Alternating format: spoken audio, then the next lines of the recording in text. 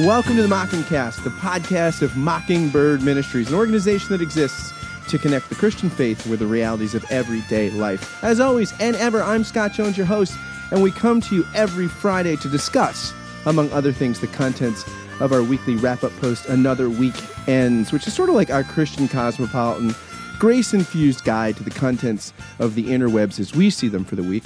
In just a moment, I'll be joined by the usual suspects, David Zoll and Sarah Condon, to discuss the contents of Another Weekends. But first, I had the distinct privilege recently of sitting down with one of the world's great theologians, Robert Jenson. He's the author of too many books to name. Most recently, A Theology In Outline, Can These Bones Live? We're also joined by Adam Eitel, who was responsible for transcribing the lectures that became this book and is a close friend of Professor Jenson. Adam is professor of ethics at Yale Divinity School and a friend of mine. I hope you enjoy the conversation half as much as I did.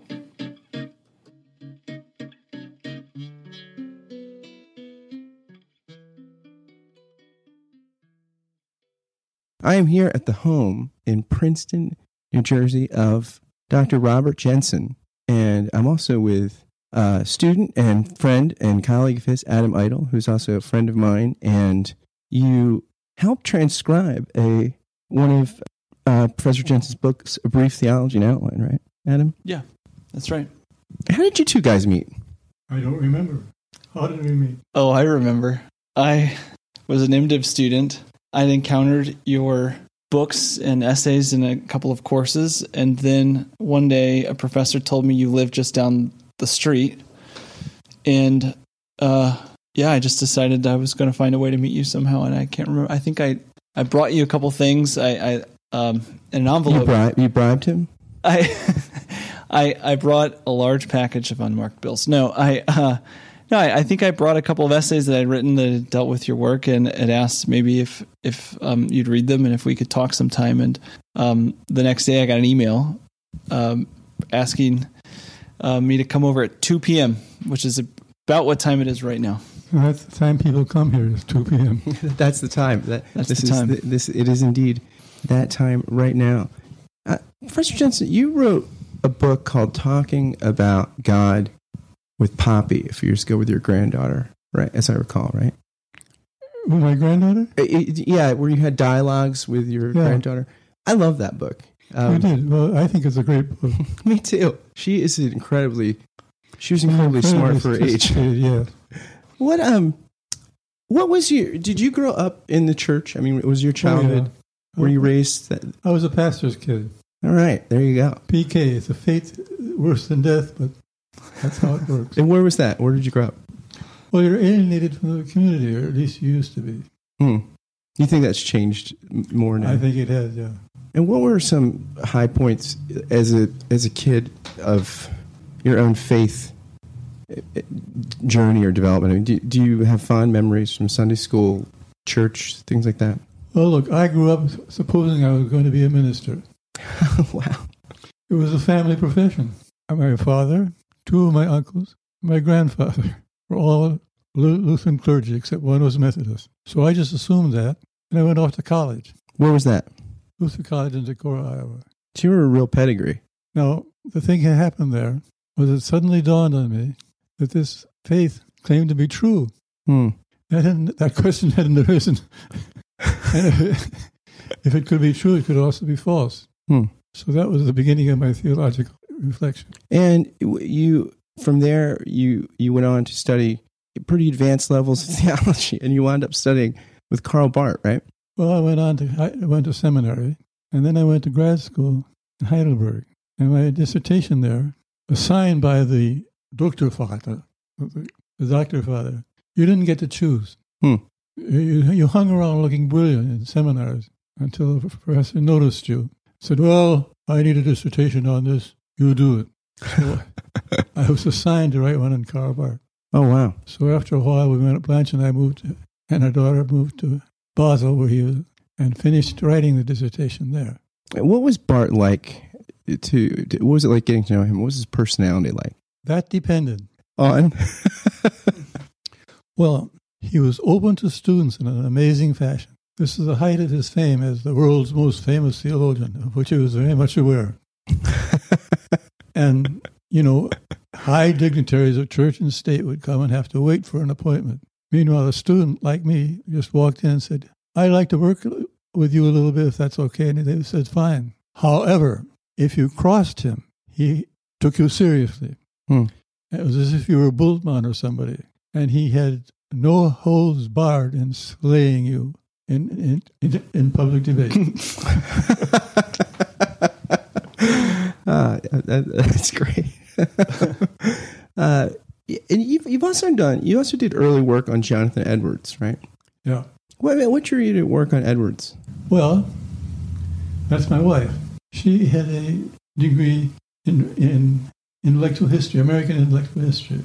And she kept bugging me about the fact that I knew a whole lot about what went on in Berlin, let's say, in 925 or whatever date, and almost nothing about what went on down the street at Princeton or Yale. So one semester, I always had a seminar for seminary students in the evening. And one semester, I picked a selection of American turn of the 18th and 19th century theologians because I didn't know about anything about all of them. I found many admirable persons, and one I just fell in love with. So I worked on Edwards for years. Wow. I mean, so that your wife has a significant influence. Sounds like a collegial marriage, if she could influence you that way.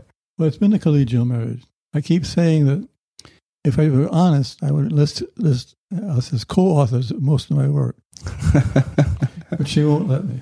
That's great. She's Norwegian. Norwegians are self-deprecating people.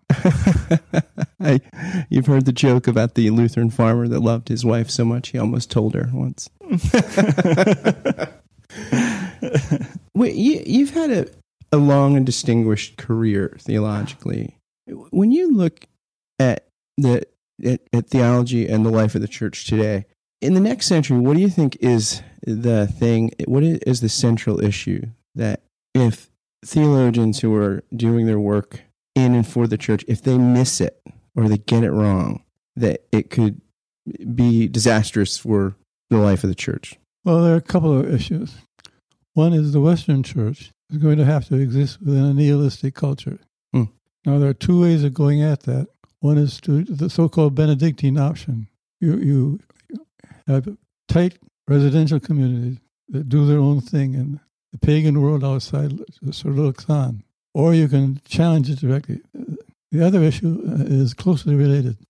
It's whether the theology will give the proper weight, systematic, intellectual, metaphysical weight to the narrative character of the Bible. So when you say the narrative character, you talk in I've just read your brief Theology In Outline. You talk about the necessity of the church rethinking its metaphysics. Is that what you're getting at there about the narrative of the Bible?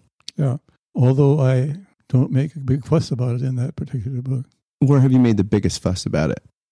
Well, the concept of narrative as such. What I talk about in that book fundamentally is the way in which God lives together with us into the future. What do you think over the years, as you've been writing theology and teaching it and doing it for the life of the church, where has your mind changed the most? What's something that you think where you saw a shift in your own thinking? You know, I've been asked that question a couple of times. I think that Peter Oakes, Jewish philosopher, calls me a post-liberal.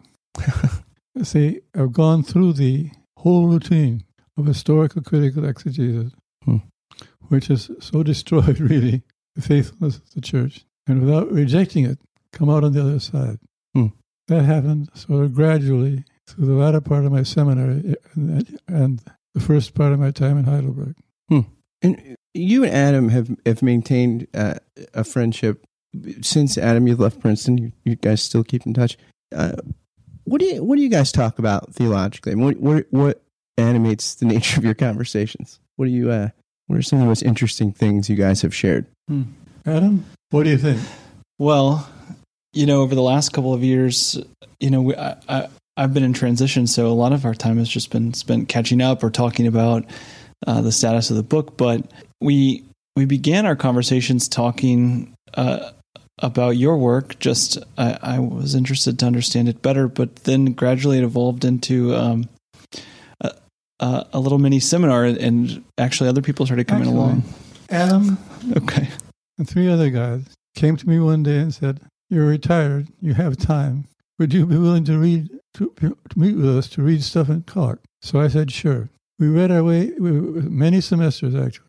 We began with the pre-Socratics. Everything from my systematics to the history of Western metaphysics. Yeah, so we spent a year. We began with the pre-Socratics, and I mean, we could have spent 10 years, but we spent a year reading through the history of metaphysical thought. So I think we ended. Where did we end? We haven't had much chance to talk about theology as such. That's right. It's been an outline of theology that has occupied us. We've read Aquinas together. We've read Luther and Barth and, so much more. And well, then in connection with the course that was really the basis for the book, I mean, there was Bonhoeffer, there was Hildegard of Bingen, there was plenty of scripture. It's that book, A Theology In Outline, Can These Bones Live? That it was designed for undergraduates at Princeton University. And I wanted to give them a taste of Christian theology to see if they liked it. Did they like it? Many of them did. That's proof. Proof is in the pudding, as they say. Pardon? The proof is in the pudding, as they say. Well, as they say, yeah. When I read the book, it reminded me, one of my favorite books of yours is Story and Promise. I still recommend that to people because I found it, I still find it fresh and helpful. And I think you get at the heart of the Christian faith without, in a way that is very plain spoken and yet deep. Do you see any connection between those two books? Because in parts, it reminded me of Story and Promise. Well, look, there are sort of three goals at systematic theology that I've done. I think they're coherent with each other, although I couldn't prove it. I bet you Adam could. Well, I don't know. I think so, yes. But they have different starting points. Story and Promise is about the narrative as a promise. Systematics starts with, it's hard to say where it starts. It starts from no place. And the outline of theology starts with the question that the Lord posed to Ezekiel. Mm-hmm. Can these bones live? And takes Jesus of Nazareth as the Lord's own answer to his own question. Yes, they can. Death does not rule. Now, what's the connection? They all have different starting points. Mm-hmm. You can tell, I think, that they're by the same guy. Well, it says on the cover. I think you could guess that anyway. Yeah. The nature of their coherence is not systematic itself. In your writing style, I mean, you get more into 2 pages than anybody, I think, theologically I've read. I mean, in the Brief Theology Outline, I was consistently blown away at how you're able to, in a page and a half, summarize Israel's story, or 2 pages, and I didn't feel like it was reductive. So, I mean, where did you get your gift for brevity with language? I think it's your systematics is like that. A lot of your work is very... Well, it's partly sloth. I had a college English teacher whose sole means of critique, he had us write and write and write, was a blue pencil. He would eliminate half of what you'd written and show you how it was clearer that way. And I just got into the habit. Also, I think I was born with a prolixity, a passion for brevity. Now, which is the most suitable answer to your question, I really don't know. Part English professor, part Midwestern Lutheran kind of. Yep. Now, you've done a lot of work on Karl Barth, but you've managed to not be, you don't seem like a Barthian. No, I'm not.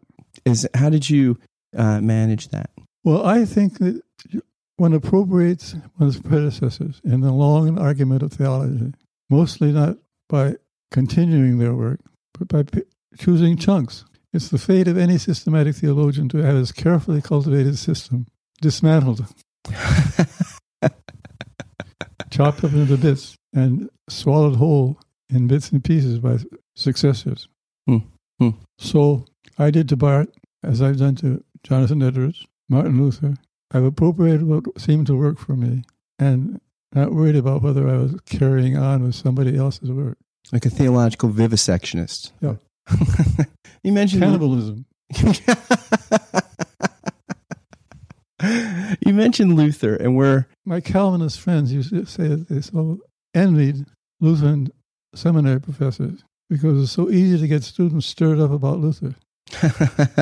Harder so with Calvin. Calvin is so blasted dull. Yeah, that's true. Yeah, Calvin was not as interesting of a character, for sure. I mean, you've written about politics and culture and ethics. What do you make as a theologian of the American political moment right now? I have a rather apocalyptic view of it. Don't sugarcoat it for me. Apocalyptic how? It may be the self-refutation of democracy. You're not mincing words here. I like that.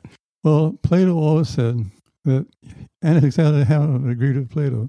Hamilton's version is, your people, sir, is a great beast. Now, in the kingdom of God, there is absolute direct democracy.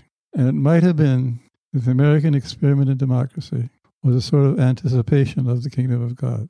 But that's only if the faith is there to hold up the vision of the actual kingdom. Minus the faith, and that's what's happened. It's just a chaos.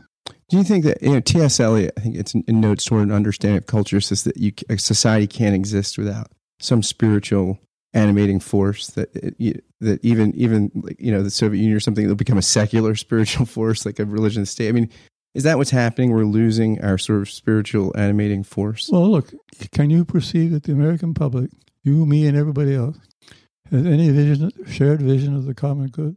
Not. Yeah, I think that's fair to say that we don't, by and large. Without that, a democracy simply cannot work. By what standard are we supposed to love each other? I wish the good for you. You wish it for me. But if I have a different idea of what the good is, and you have a different idea of what the good is, all we're going to do is fight. Yeah. What contemporary theologians do you enjoy reading? Who are folks that you think are showing promise on the horizon? Adam Eitel. There you go. There you go. I like that. You'll edit that part out. I'm putting that all over the place, Adam. Steve Wright, Chris Green, Blanche, Douglas Knight. Oh, okay. You know him? Yeah, I've heard of him. He's got a book with Erdmans. Oh, yeah. He wrote the eschatological economy or something. Yeah. I can't think of the title, but yeah, he wrote on Irenaeus and Augustine, right? Yeah, I think he's not writing theology anymore. Nope. He's a farmer. Wow. He gave up doing theology in England. Why did he give it up? Because he couldn't earn a living. That's a tragedy. That is a tragedy. Because I liked his work. I thought a lot of it. Well, he was a pest for his supervisors, among whom I was only informally one. Because if you he submitted a draft, and he was such a fountain of ideas that if you gave him the draft back with a suggestion for change, he simply wrote a whole new book. So there are 3 versions, 3 books. The one that was finally published, but 2 others that are just as good. And unpublished. Someone told me a story that you went on like a retreat in Germany. Pardon? Somebody told me a story that you were at a retreat in Germany and Martin Heidegger showed up. Is that true? Yeah. What was that like? Well, he was disgraced and went and hid himself in the Black Forest. He would emerge from time to time to address his old students. This was the famous occasion on which he addressed the theologians among his old students, one of whom was Gunther Bornkamm at Heidelberg. Bornkamm snuck me in. I wasn't an old student. I wasn't famous, but he liked me. And he snuck me in. So there I sat back in the corner, listening to this, to half the theologians of Germany discussing with their old atheist teacher. And it went back and forth in my head. One moment I would say to myself, my, isn't this marvelous to be here? The next moment I'd say, oh, bullshit. Why did you think that? Well, it's easy to think that Heidegger's kind of discourse, if you had any exposure to analytical philosophy, which I had, is just meaningless. You mentioned that, right, towards the end of Brief Theology In Outline. Oh. that Heidegger's sort of nihilism is one of the things that really threatens the life of the church. Yeah. If you were giving advice to preachers today about, in an increasingly secular culture, about how to preach, keeping first things first, what would your advice be? Tell the story of Israel and the Israelite Jesus and the resurrection. Just tell the story. Do you think you hear enough of that, or what? I don't hear any of it. That's tough. That's tough. Why do you think people don't do that, preaching wise? I don't know. You think they don't have confidence that it works or it's relevant, or? Well, it depends on what sets the agenda. And the agenda of modern Protestantism has been that the world sets the agenda. So is the agenda set by the world a narrative? No. It's a sort of series of moral exhortations. The other alternative is that the church sets the agenda. And theologians of culture interpret the culture by the narrative about Christ.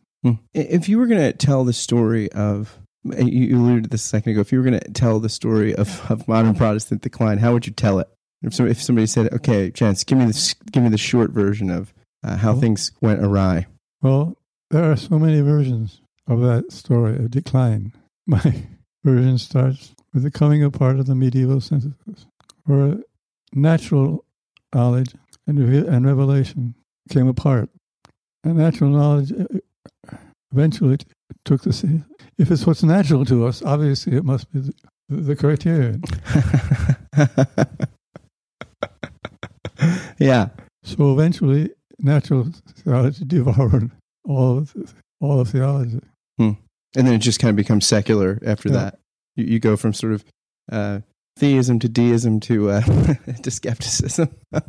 So if you were giving advice to young theologians, maybe like, I don't know, Adam, which maybe you do give them advice, but what is the Jenson pearl of wisdom and advice for young theologians working today? Well, I'll give advice in the language of my own thinking. Tell the story, remembering that since it includes the resurrection, it's a story that opens the future and gives hope. You should never finish a sermon except with permissions. Since Christ lives, this is possible to you that you would never have believed God. Say more about the permissions. When you want to, can you say a little more about how ending sermons and permissions? Well, say justice is a virtue. The sermon should end with, because Christ is risen.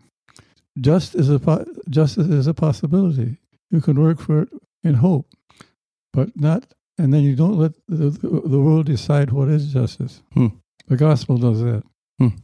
Jenson, it can be so hard to elaborate an account of justice on what we find in Scripture. I think the difficulty is often moving from what guidance we find there to concrete particulars. So, how is it? Do you think that a theologian today can get from the Gospel's account of justice to some kind of concrete guidance in the contemporary world? Well, in the Bible, justice is affirming with joy your role within the community, making the contributions specific to your calling. It's a very Platonic conception of justice. It reminds me of the Republic. Pardon? It reminds me of Plato's notion of justice in the Republic. That's probably no accident. Look, I don't mind borrowing from the alleged philosophers. I'll chew them up just like my systematic predecessors. You're not just a theological cannibal, but you're a philosophical one as well. Well, when I started teaching, I was supposed to teach both philosophy and freshman theology. I taught history of philosophy Monday, Wednesday, Friday, and freshman Bible Tuesday and Thursday. I used to wander the campus trying to figure out what lever to pull to switch from teaching the one to the other. I finally decided there wasn't any lever. Professor Jenson, thanks so much for taking some time to talk with me. I've enjoyed it, and I've been a great admirer of your work for a number of years. So it's wonderful. I'm delighted to hear it. Yeah, and Thank you. You know, you write something, and you throw it out there, and sometimes it comes back with an affirmation. We're all egotistical enough to be delighted. well, then take an egotistical moment and know that I find your work delightful. So you have the right to be delighted. Thanks. Thank you.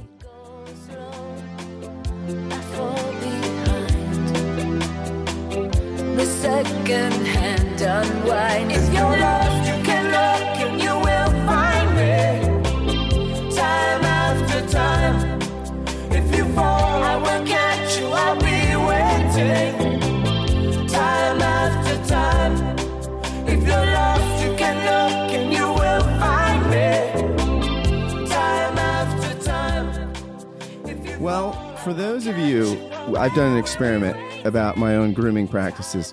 This morning, I have not only showered and shaved, I actually have to run to the dentist right after this because I had a crown pop out and I have a huge gaping hole in my mouth. And my dentist and I are friends, Dr. David Gardner, Rittenhouse Dentistry, the best dentist in Metro Philly. He's a wonderful guy. So I'm going to edit this podcast on the fly, on the train. And so right now I am in full stepping out regalia. I mean, sometimes when I shower and shave, I still would put on a casual outfit that I might not wear out in civil society. But Rittenhouse Square, it's sort of like, it's not quite Union Square, but it's Philly's little Manhattanish area. So he and I might socialize afterwards. So everybody, if you're listening and thinking about what my own grooming and haberdashery, what effect it has, this is as this is as high end for me as it goes. Just letting everybody know. I'm here with David and Sarah as usual, and we have a new segment today. The Episcopal Church is breaking Sarah's heart. Is it, Sarah? How? If so, correct, and if so, how? It is breaking my heart. And I'll be real with you. I mean, I've put up with a lot of nonsense from the Episcopal Church over the years. I mean, a lot of nonsense. Like, none of them seem to use, or very few of them, say the prayer for humble access anymore. Every time there's a diocesan event, no matter the diocese, no one seems to know how to organize childcare. The coffee's really bad. And I've hit my limit. Like, in all seriousness, I can almost not talk about this without crying. I have had several moments this week where I've thought, I want to leave the Episcopal Church, which I'm not going to do because I'm married to an Episcopal priest and I'm an Episcopal priest and I love where I work and I love where I worship. But we have had not one, but two pieces come from prominent leaders in the Episcopal Church this week that have said to us reconciliation with people who voted for Trump, and specifically with Donald Trump, may not be possible. And not just leaders, but I'm talking about people who are ordained ministers of the gospel. One of whom is a bishop in the Episcopal Church. He is his name's Sean Rowe, and he is out of the Diocese of Northwestern Pennsylvania. And then Gay Clark Jennings. And I'm not trying to call people out here. You can find these articles online, and I suggest that you read them. And in the comment section, if you find something redemptive, let me know. We encourage naming here. Yeah, name names. Because I'm like, you start to tell me that reconciliation may not be possible, and I start to wonder if you're a minister of the gospel. I mean that in all seriousness. Like, it's very upsetting for me. I mean, one of these people actually said, if we want to know what reconciliation looks like, we should look to the Old Testament prophets. Now that was Sean Rowe. And brother, I'm just wondering here, have you read the Old Testament prophets? Like, is that really what reconciliation should look like for us? Like, I'm so upset right now, you guys. Like, and again, like, I love the Episcopal Church, but you start taking away forgiveness. And the other thing here, and I'm going to try not to go on for too long, but when we say to an entire denomination as leaders, when we say, well, these people who voted for this man, aren't Christian. When we start to say, well, this is what, we're big on the Jesus movement right now in the Episcopal Church. Well, this is what the Jesus movement looks like, and this is what it doesn't look like. I'm trying to figure out, A, if you've ever reconciled yourself to your own sin, and B, if the ultimate goal in the Episcopal Church is to get down to one pure holy remnant right? Is that the goal, that we can just make ourselves pure and pure and pure? You know, the great irony for me here, and I realize I'm stepping out in my own political mess, but the great irony for me here is, you know, we have Episcopal priests on a regular basis who have stood in front of abortion clinics with signs and said that this is God's work. So I'm trying to figure out where the lines are in the Episcopal Church right now, and it's freaking me out. So in rant, still an Episcopal priest, married to an Episcopal priest, love the Episcopal Church.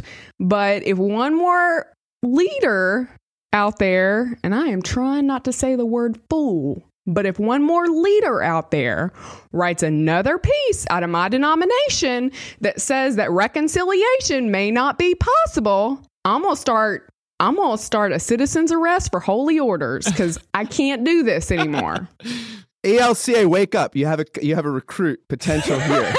One more leader, and she's out. So yeah, well, it reminds me, Sarah, of what after the Charleston shootings, when the ELCA was sort of talking about possible liturgies for post, for people in mourning, and they said that the sort of absolution or the forgiveness of sins, I think the pronouncement was optional, and our friend Nadia wrote this kind of scathing thing. She said, I'm as horrified by this as anyone, but if the forgiveness of sins is not optional, it's like the all we have. Like, what else?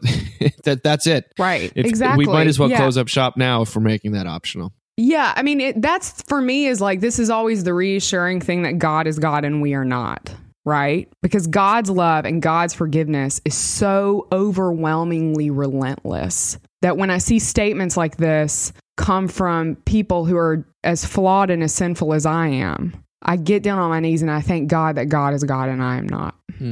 It's funny. I was talking with a Jewish friend yesterday who is a woman older than me and a woman of the left. I mean, unabashedly self-described. And she was asking me all about evangelicalism, what I know about the white working class, like, given I grew up in a home that it wasn't, neither of my parents had much in the way of post high school education and things like that. So this is a Jewish woman that feels like the only hope moving forward, at least on a horizontal plane, is mutual understanding.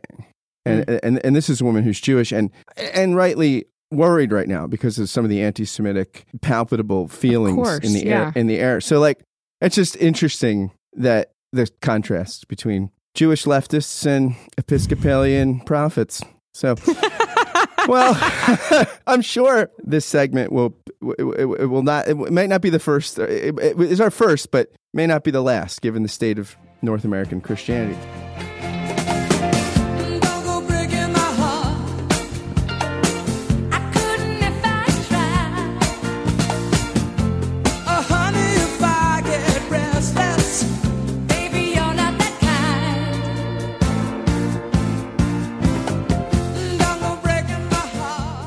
Moving on to the fact that progress isn't natural, David. Yeah, sort of just like let's call a spade a spade. The Atlantic this past week, I think, is actually in the magazine as well. Joel Mokyr wrote an article under the title "Progress Isn't Natural," and it's actually a strong endorsement of progress, oddly enough, given that title. But he says some things that I think are very interesting, especially given our current cultural backdrop. It says the idea that humans should and could work consciously to make the world a better place for themselves and for generations to come is by and large one that emerged in the 2 centuries between Christopher Columbus and Isaac Newton. Why might people in the past have been hesitant to embrace the idea of progress? The main argument against it was that it implies a disrespect of previous generations. The historian Carl Becker noted in a classic work written in the 1930s, a philosopher could not grasp, capital P, could not grasp the modern idea of progress until he was willing to abandon ancestor worship, until he analyzed away his inferiority complex toward the past and realized that his own generation was superior to any yet known. I mean, that's interesting. Sounds like a very unapologetic embrace of hubris. But moving on, Mokyr says, it was a turning point when intellectuals started to conceive of knowledge as cumulative. In the past, this has been questionable. Much ancient knowledge, after all, had been lost when manuscripts were destroyed. But after 1500, the printing press and the proliferation of libraries made such losses increasingly likely. So people like Pascal started thinking of knowledge as being this immortal human that's ever learning. Bernard de Fontenelle predicted that one day the members of his generation would themselves be ancients, and it would be fair and reasonable for posterity to outdo them. I'm not sure. So he did not succumb to what we wrote about in the mental health issue, the end of history bias that is so prominent today.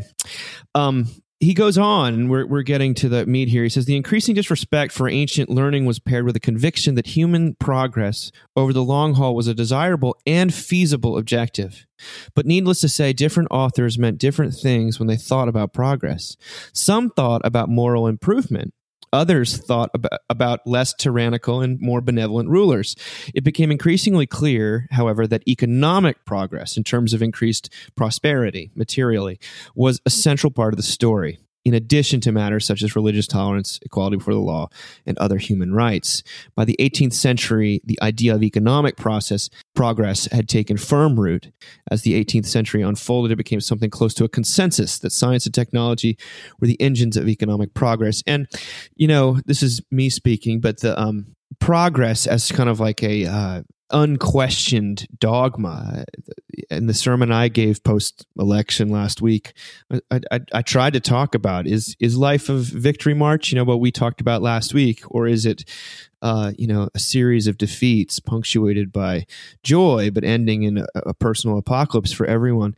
And it reminded me deeply of this incredible thing that Jonathan Franzen wrote, because the problem is not so much that progress itself is bad, but that we have too broad of an understanding of progress. This is what Franzen said. He said, we have this notion in this country not only of endless economic growth, but of endless personal growth. I have a certain characterological antipathy to the notion that we're all getting better and better all the time. And it's so clearly belied by our experience. You may get better in certain ways for 10 years, but one day you wake up, and although things are a little bit different, they're not a lot different. And I think if one can get more accustomed to that somewhat more tragic view of life, that people would think, oh yeah, we don't actually need to have a bigger and bigger house and a bigger and bigger car and more things in the house. There might be some way to think of the world in different terms, so that it was more about being and less about growing. More about being and less about growing. Now, I think he's describing a Christian point of view. Whether he would actually call it that, I don't know, but that's called retrograde often. But I think it's also leads to love, because you're not expecting people to constantly get better and better all the time. I have a really good friend who goes to our church, who's in a Bible study that I teach sometimes for the women. And she always brings in this Bible. I can't tell you guys what the translation is, but she was raised in the Southern Baptist church, and it's her high school Bible from the 60s. And when we're studying passages, she will often look up and say, oh my gosh, this is highlighted and I have all these notes by it. And she says, and this is exactly what I think about it now. And it's always such a beautiful moment when that happens for us, because it says that these are the things that have always brought her comfort, and these are the things that still concern her, and that not much has changed. Which I don't know. I find that really reassuring. I also kept thinking of, I mentioned last week to you guys, we had just been to the World War II Museum in New Orleans, which was amazing. But I remember, I spent a lot of time around my grandmother, just spent a lot of time around people of that generation. And it was about their day-to-day lives. It wasn't about this, like, are we getting better? Are we progressing more kind of thing? So anyway, part of that is because I don't come from people, I'm astonished that they were talking about this shift happening in like the 16th and 17th century. Like, I don't, my people in the 16th, 17th century were not having these conversations. But anyway, it's just interesting. The book, Carl Becker's book, The Heavenly City of the 18th Century Philosophers. I have 2 copies of that book, and I don't know why. And every time I organize my books, I always wonder why I have 2 copies of that book. Because it's a good book. It's not like one of my favorites. It's not. I like it, but I'm just saying, I don't know why. So there you go. So if anybody wants a copy of that book that was referenced early in the article, I live in Langhorne, Pennsylvania. Look me up, and you can have one of my copies. And it's worth reading. I'll take it. Just like, yeah. You guys can't have it. I just called it. I will mail it to you. I think that is interesting in the interview with Robert Jenson that you all just heard. One of the things he said that was one of the biggest setbacks in the history of the church, in his perspective, was the dissolution of the medieval synthesis, where, faith and reason had kind of had a rapprochement. and fit together, and philosophy and theology were an integrated whole. I'm sympathetic to that on one level, because what he's saying is that then, once you break those apart, then natural reason separated from supernatural realities, you just focus on the natural stuff and start doing natural theology, and then you just become a materialist and an empiricist in the worst sense. And yet there's something about, David, I'm thinking about your piece that you wrote about reality after the election. There's something to me that seems something about dissolutions of synthesize, I don't know what the plural of the word is, but of things like synthesis in plural. Sometimes can be these, the comforting thing in the Old Testament prophets is that, you could read them all in a Deuteronomistic fashion, right? As if the message is choose life, and now Israel, you've chosen death and sin, but get your act together and you can choose life again. But actually, Peter Leithart says the message is much more gospel-centered than that. The message is, Israel, you've sinned, and to sin is to die. Now put your faith in the God who can raise the dead. And for Jenson, the whole question of the Bible is, theologically, is the answer for humanity to the question raised in Ezekiel, can these bones live? And so I think that hope is very different than optimism, right? And so sometimes things do change and progress, but the more they change, sometimes, the more they stay the same, I suppose. So I don't know. That was a series of antinomies or something like that. But I'm skeptical about skepticism on people that are progressive files, or progressive haters. Like, I just think history is messier than we give it credit for. A blind faith in progress, I think, leads you to filter all of your experiences through that lens and your experience of other people's, but most importantly of yourself. Because if you have that view of history, you're going to also project it onto yourself, and so you're going to have to adopt a sense of yourself getting better and better as the world gets better and better and more tolerant and full of harmony, and so you end up basically lying. And I think that you can't love another person or be loved if you're having to construct this, to use the modern parlance, if you're having to construct a narrative all the time in which the ideal of progress is unencumbered. Guys, I don't want to have a whole episode where I complain about the Episcopal Church, but... but yeah, maybe I do.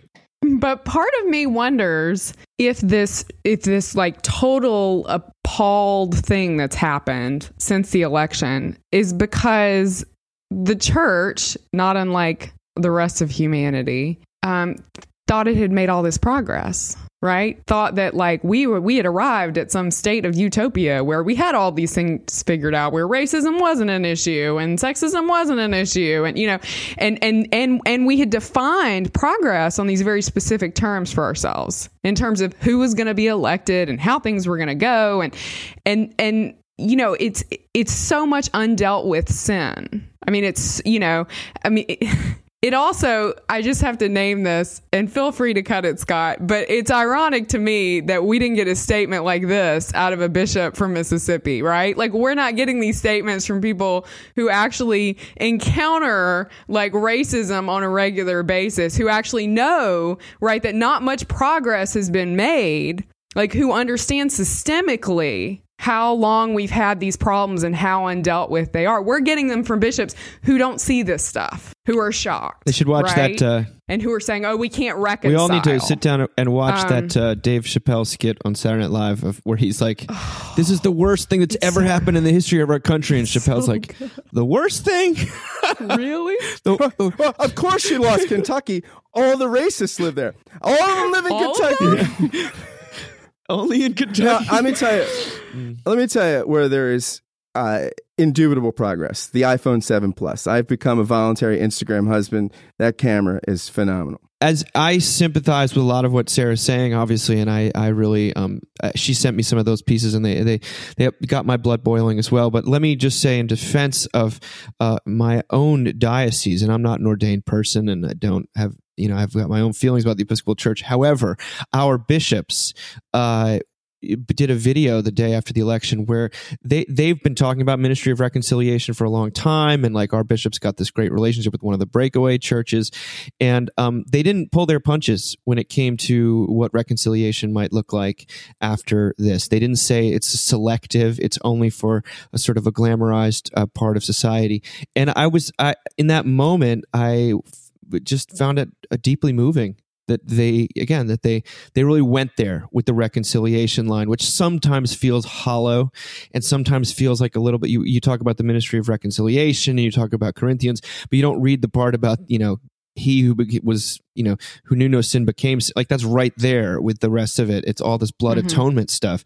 And so how do you talk about, anyway, our bishops, who are total, Episcopates or whatever you want to, however you want to say, they really put their money where their mouth was, and I found that to be deeply encouraging. So the Episcopal Church is like any church, though maybe not like any church, but they're different experiences people have. The more they stay the same, the more things change, the more they stay the same. Is it just me, or does anybody see the new improved tomorrow isn't what it used to be?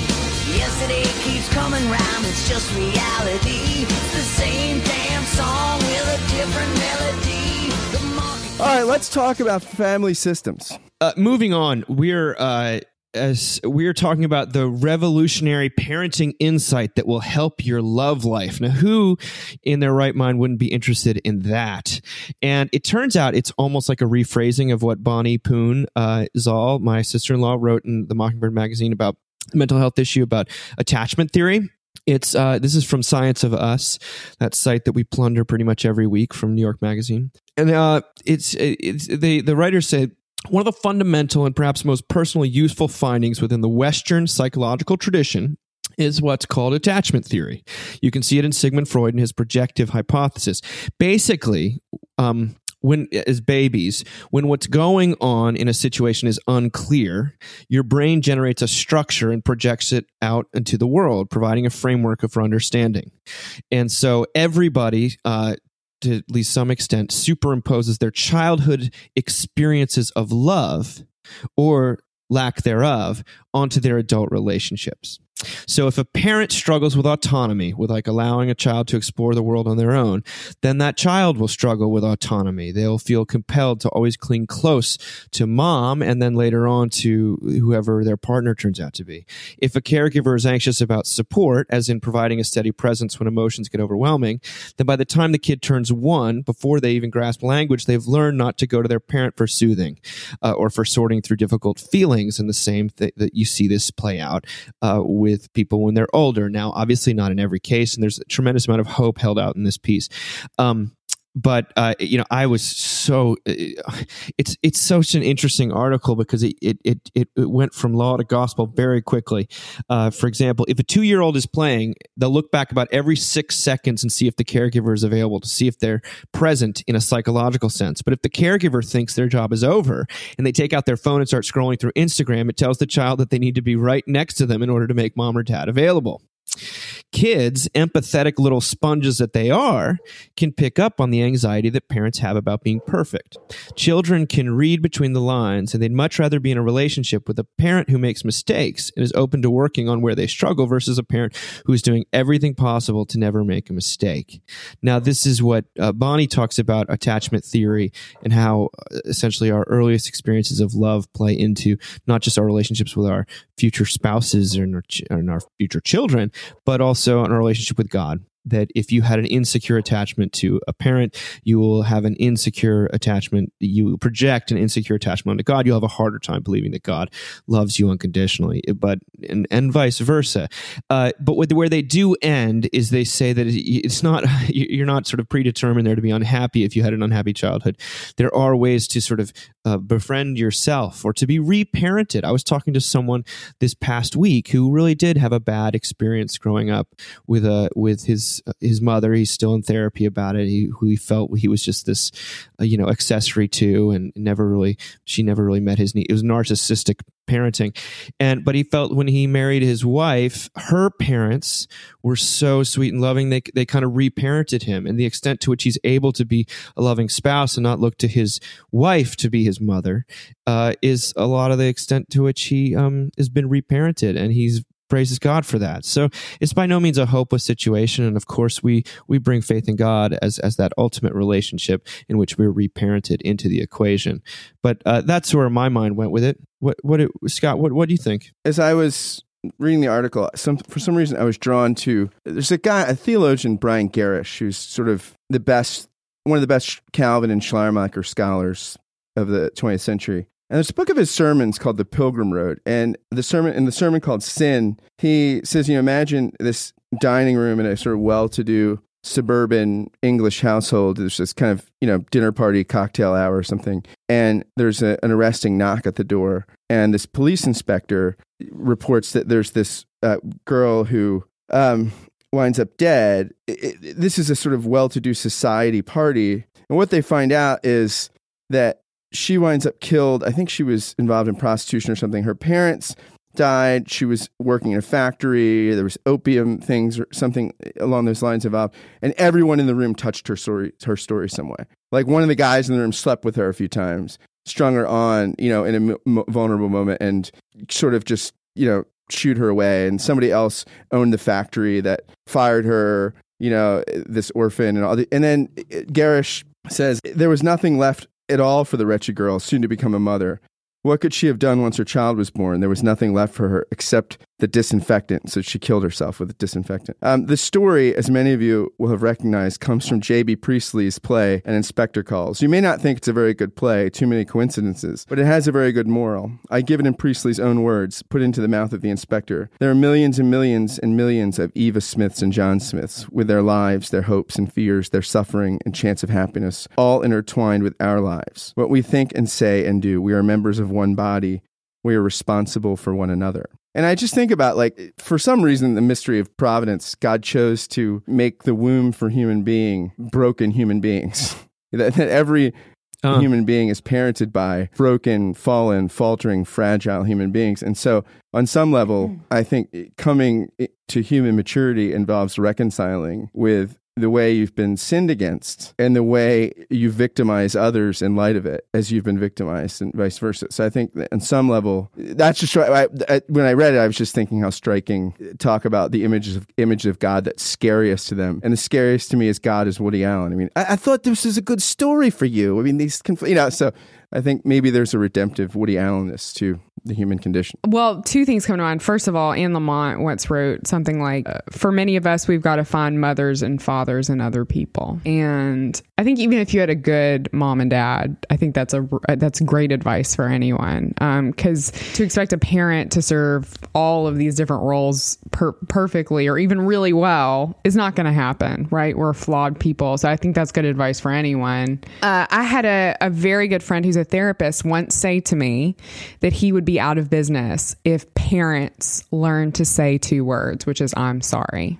He said, I'd be out of business. If parents said those words to their children, there would be no need for therapy. And I remember that, and I think of that a lot with my children. Sometimes I worry that our son will just, because he's the one, that's old enough now to sort of remember, he's just going to have this vision of me as this neurotic woman who apologizes a lot and goes to church all the time. And, I'm okay with that. That's where we are. That's who I am. But I don't know. I'm sorry. It's really important. Far away from each other. Hold me now. It's hard for me to say I'm sorry. I just want you to stay. After all that we've been through, I will make it up to you. Well, that kind of bleeds into the final piece, which is a interview that the local sort of paper here, the weekly newspaper in Charlottesville, did with Lulu Miller, who's one of the co-hosts of Invisibilia, which is basically, I think we can all say, it's sort of our favorite podcast. I call it the Grace in Practice podcast. And they talked to Lulu about her history, and she was a woodworker who grew up not liking NPR, and then she ended up sort of interning for Radiolab and doing this and that and the other, and all of a sudden she's hosting this incredible show. And this is what struck me as both personally relevant and nationally relevant, and also just eternally relevant, is Lulu said, she's often amazed at the things people reveal about themselves in an interview. It's a reminder that when you're vulnerable, quote, when you do show your worst side, that can be an act of humanity because it shows everyone that everybody else is so deeply imperfect. That can be such a gift because sometimes people put up such a front. I would just substitute the word humanity for grace, or at least double it. And then she says, sort of asking what tips people have, she has for those who are interested in such things. She says, really listen, really show someone you're with them. Sometimes people are almost shocked when they're very closely listened to. Now, I grew up in a house with a mother who's teaching the sort of theology of listening for years and years and years, and it never really sunk in. I never really listened, but it, now that I'm older and I've read Anne Long's book called Listening, which is just such a profound book. This idea that people are almost shocked when they're closely listened to, when someone's not waiting to identify or to share their own experience or just speak or to fix or even to sort of shut it down with a box of tissues or something. When someone is really listened to, it is a subversive act. I mean, it's shocking, it's political, it's life-changing, and it is in itself an act of grace because you're allowing something to be said without imposing a judgment on it, which would be the law. To just allow something to be given the grace to say something, I think is sort of the essence of Christian ministry. It's not the only part, but it really is profound. And she's experienced this. She talks about interviewing an older man who talks about sort of being alone with his subconscious and sort of all these incredible things coming out when you really let someone talk, but not just let them talk when you actually listen to them. And, it's convicting. It's also comforting. I mean, when was the last time you felt truly listened to? And it also reminded me a little bit of, frankly, of our man Scott Jones, who I think is an interviewer, does this. And you all of a sudden you get taken somewhere in an interview. You're like, holy moly. I'm glad that was Scott doing it, not me, because he was actually listening. Anyway. I agree 100%. Yeah. Yeah. She says that reporting for radio is this profession where you still get to be an explorer and go into all these spaces you wouldn't otherwise have access. I love she said that he said she might have traded her dad's computer paper for a microphone, but she's still sledding. And there's something about sound, like video did not kill the radio star. And Invisibilia is, I couldn't say enough good about it. And I often have found myself listening to it crying uncontrollably because I love what you said about when you said about being human and grace, and your dad on the anniversary episode said that I think of Martin Luther's Justified and Sinner as my translation, loved and human. And I think that there's just nothing more human than that podcast. I mean, it has a way it blends, and I think it's very hard to do a narrative podcast and also a podcast that is almost like the form of an essay about the human condition, because they tend to, the elements tend to, there's something about them that it's like a martini with the wrong mix of vermouth that could go really awry, but they have the right blend. And it's just, I find every one of the episodes they've done is a virtuoso effort. So congratulations to Lulu Miller and all her success. And my friends, we've said it all. What else can we do? I mean, I can always complain more, but yeah, I guess we said it all. Just listen, we've said, exactly. Friends, I hope someone listens to you this week, because you're right, David. It's a wonderful experience to be heard. See you next week. Thanks for listening to the Mockingcast. As always, you can find any of the content we reference on our website, mbird.com. If you like what you heard, please pass it along to friends via social media. Maybe even cruise over to iTunes, give us a rating, and write a review. We exist because of the generosity, enthusiasm, and support of you, our listeners and readers. For that, we are forever grateful. The podcast is produced by yours truly, Scott Jones, ably assisted by my associate, David Peterson. Thanks for listening, and have a great weekend.